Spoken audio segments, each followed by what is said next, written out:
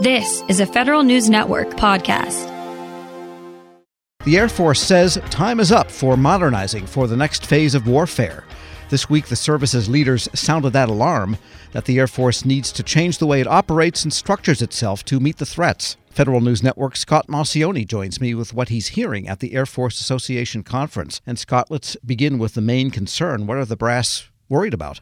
Sure. So the brass are worried about mostly China being a major threat, and this is something that we've heard many times over at this point. However, at this point, they're saying that the red lights are blinking, that it's time that the Air Force modernize. If it doesn't modernize, then it's going to run into some serious problems. What they're pointing to is that China has either reached parity in some technological areas, or it has actually surpassed the Air Force in some technological areas. Now, it's not all technological areas, just some of them, not to be completely alarmed. But what the Air Force is saying is that this should be a Sputnik moment for them at a time when they need to really change and become the Air Force that they've said they need to be over the past 5 years or so. Sure, I guess what the Chinese don't invent, they simply steal. And does this get down to the level of the jets and the platforms themselves? Yeah, that's actually a big part of what they're reconsidering at this point. What they want to do is right now they have 7 platforms that they use for fighter fleets at play all the time. Those include, F-22s, F-35s, those sorts of things. What they want to do is pare that down from 7 fighter fleets into a smaller force that's more modernized and more, well, when I say smaller, I mean just smaller amount of platforms, not necessarily the amount of actual jets out there, but ones that are more modernized and ones that actually work toward what the Air Force is trying to do. So what they'll have is a F-22 that is modernized in what they call the next generation air defense, and then they'll have the F-35 with a technical refresh on it. The F-35 engine needs some repair, and they said that they're going to be working on that. As of last week, they had 46 grounded F-35s for engine-related needs, so something that they're going to need to pick up the slack for. After that, they're going to have F-15s, E and EXs, and they're going to try and get rid of these C and D models. And finally, they're going to reinvent the F-16 as a good and capable fighter, is what they've said, quote unquote. Now, that means that they're going to have to divest from other jet forms as well. That includes the A-10, which has been a mainstay for quite a while, something that's going to take some congressional fighting. Got it. With respect to the F-22, just a detail question there. There's only a small number of those, 150 or something like that. Originally, it was planned to be much more. They're not talking about reviving that factory and building more of those, are they? What they're doing is either recapitalizing some of those or using some of the more modern ones that they have at this point. And what about some of the other platforms? I mean, the B-52, the bombers and so forth, that's kind of up in the air too, no pun intended. Exactly. Well, now that you mentioned the B-22, that's actually something that they're actually looking into. They use 3 different bombers at this point. What they want to do is pare it down to 2, once again, paring down, and they're going to reinvent the B-52. They think the frame still has a lot that they can use with, and then obviously they're going to use that B-2 that they've been working on for quite a while now. What they said is they can't get enough bombers in the air, and the point is to get more up there with a less cost. And if you recall, lots of B-52s were shredded on purpose as part of an agreement with Russia. If they only had those old planes now, they could do something with them. We're speaking with Federal News Network's Scott Maucione, and there must be a cost and a budgetary implication to all of this recapitalizing or retiring and rebuilding. Do they know how they're going to pay for it all? Of course, yeah. And one other thing I wanted to mention before we move on, they're also looking at buying that KC-46, they've had problems with for quite some time. They want to move that forward and also create another KC, what they're calling KC-Y at this point, that has not put out any requirements yet. They're looking at it as something that will be a solid sort of plane that they can get out early, that's already basically something they can develop pretty quickly. Then the KC-Z, which is going to be the next step, will be a more developmental one that'll have some of the new bells and whistles on it. Now, when it comes to actually paying for this, the Air Force has not had a increase in its budget, really. The Defense Department writ large has not had an increase in its budget. the Air Force may be getting more of the proportion of the defense budget, but the defense budget itself is not getting a lot of bumps either in this year or the next year to come.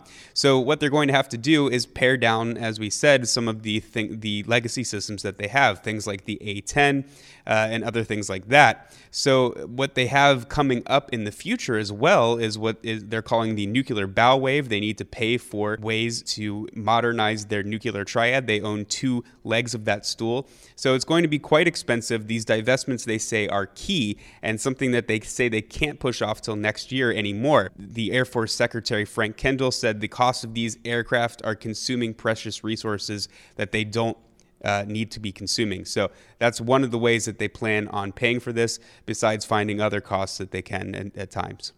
One of the big issues is the apparent missile building program that China is undertaking, nuclear missile building program. We have our old ICBMs, about 450 of them. Congress seems to stop and start, depending on the political situation, the recapitalization of the whole ICBM infrastructure. And is the Air Force going to go for a continuation of that and some steadiness in the funding for rebuilding that part? That's what they're hoping for, and that's one of those alarm bells that they're trying to sound with this. One of the things that they've sort of thrown out there is the possibility of a separate fund to take care of this nuclear bow wave, maybe something like OCO, the Overseas Contingency Operation, if you remember in the past for the Iraq and Afghanistan wars. That would be a way of kind of paying for this separately and maybe out of different sort of tax dollars or something else, just something that Congress can put in a different kitty and maybe think about it differently. And another question I was wondering, though, did they lay out at the conference you're at there at the echoey Gaylord conference room a doctrine change? I mean, they talk about this China threat, but with all of this changeover of the nature of the force, did they outline the doctrine that they're following behind this, what they think the nature of that threat is? Right. Well, what they're following is the National Defense Strategy, which came out in 2018. And right now, that's something that's being relooked at and changed, but they're not expecting it to change too much. Now, obviously, the biggest part of this is China. However, the degree to what the threat of China is obviously debated by scholars and policymakers and everyone of that ilk. Some people say that the China threat is being used for more money for the Defense Department.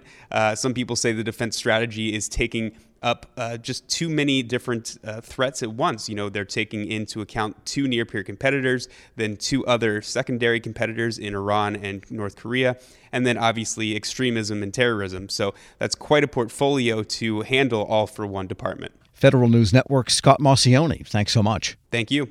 Hello, and welcome to the Lessons in Leadership podcast. I am your host, Shane Canfield, CEO of WEPA.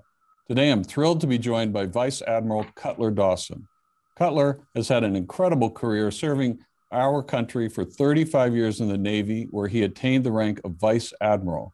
And during his service, he had numerous assignments afloat and ashore, including Commander, 2nd Fleet, Striking Fleet Atlantic, and in Washington at the Pentagon and on Capitol Hill, where he was the Navy's Chief of Legislative Affairs.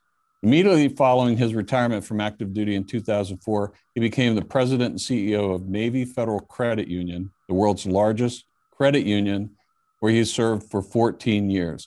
Under his leadership, Navy Federal grew from 2 million to 8 million members. Phenomenal.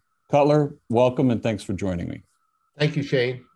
You've had a fascinating career across both military and the private sector. Can you tell us a little bit more about your background and your professional journey? Well, I started out at the Naval Academy, where I graduated in 1970, and then, as you mentioned, spent 35 years in the Navy with 6 actual afloat commands. The first one was when I was 27 years old. I didn't know enough to be scared of anything, and it was probably one of the highlights of my career. And then after I retired, after 35 years, I went to work at Navy Federal Credit Union as the CEO, where I spent my next 14 years. I'm currently retired and enjoying life, and it's been a great run for me. How would you describe your leadership style, and how's that developed over the years? My style has been quite consistent. I believe, and I've learned this in the Navy, that you have to go to the deck plates to see what is going on.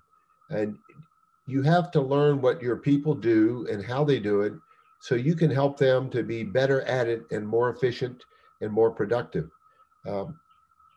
It's something that you need to do all the time.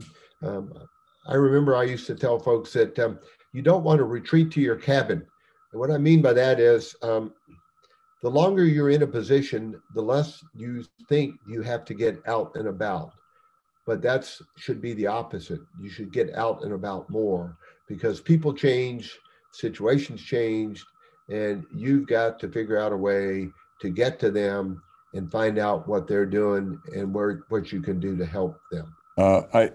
We'll talk a little bit more about your book, but I read it, From Seed to the C-Suite. Fantastic read. You talk about the deck plates in that as well. I would encourage everyone to get a copy of this and read some more detail about going to the deck plates. Cutler, who was the most impactful leader in your life, and what quality did you admire about them? I had numerous while I was in the Navy, but the quality that I enjoyed the most was the leaders that got to know me as an individual, and that they cared about me. And I could tell that they cared about me. And they were not only my leaders, but they were my mentors. And I remember one particular one, Bill Schiffer, when I had my first assignment at the Pentagon. I would go in to see him with my problem of the day. And I knew that he had numerous problems of his own, but he would stop and he would focus on me, and he would make me feel like I was the most important person in his world. And I tried to do that throughout my career, but really it's about caring for your people. Cutler, in reading your book, there was a quote you used to inspire those people that work for you. And it really got my attention. And it was, you are the captain of your own ship. I wonder if you can talk a little bit about what that means and how it was useful to you and the leaders you were developing. Absolutely. What I mean by captain of your own ship, when you are the captain of a ship, sometimes you're in the middle of the ocean and you don't have anybody to turn to make decisions. You don't have anybody to turn to ask, what should I do now? You have to be the captain of that ship. And I translated that into, let's say, Navy Federal's organization, where I would tell branch managers that I said, you are the captain of the ships of Navy Federal. You're the ones that are facing the members or customers, as others call them, every day. And you have to make decisions without a lot of guidance in some cases and without a lot of time. So be the captain of your own ship. Step up, make decisions, do what you think is right, and you never can go wrong. I think that is so important. And you have to give your people a little bit of latitude to take some risk as well, because there is risk for them in doing that and risk to your organization. That's right. And I mentioned that I took command of my first ship with 5 years in the Navy, and I was 27 years old. Well, my boss had 32 years in the Navy, and his guidance to me when I first met him was, Cutler, you do the right thing and I'll back you up all the way. What a wonderful way to spend an assignment with backup and guidance like that. What great advice. It's clear leadership is a topic you're passionate about. You wrote the book we mentioned before, From C to C-Suite. Can you tell us a little bit about that project? Yes, when I was at Navy Federal, I would tell sea stories as parables to get my point across. And folks would tell me, Cutler, we like your stories. It gives us a picture of what you're trying to tell us. Now, what else are they going to say? They work for me, but I took it as a compliment, and it was. And my wife encouraged me to write a book, and I needed a co-author to help me. And I found a lady named Taylor Keelan, who was the perfect co-author. She turned in my stories into wonderful chapters that I'm very proud of. Where can listeners find a copy? Well, you can get it on Amazon, and you can also get it on the Naval Institute website. And I might add that any proceeds from the book, Navy Federal uses to give to charity. Fantastic. Cutler, thank you very much. Really enjoyed your time and your lessons in leadership and sharing with us your life story and I've learned a lot, both from talking to you today and reading your book. And thank you very much for your time. It's my pleasure. And I would like to add one thing, if I could, Shane. During my assignments in Washington, D.C., I gained the utmost respect for the civilians that work here every day. They're hardworking, they're dedicated, and they have my eternal gratitude. I got to come and go from the Pentagon. They stayed every day and worked in Washington when I got to go out and enjoy being at sea. Perfect. Thank you. Yeah, WEPA serves civilian federal employees, but your comment is well taken because the interaction between the two is continuous, it's nonstop, and it's critical. So the career civil servants, as well as career military, our country would not be where it is today without them. I totally agree. And I can tell you from the U.S. Navy standpoint, we couldn't operate like we do without them being the backbone of what we do. Thank you very much for your time today, Cutler. And to everyone listening to Lessons in Leadership podcast, we'll see you next time.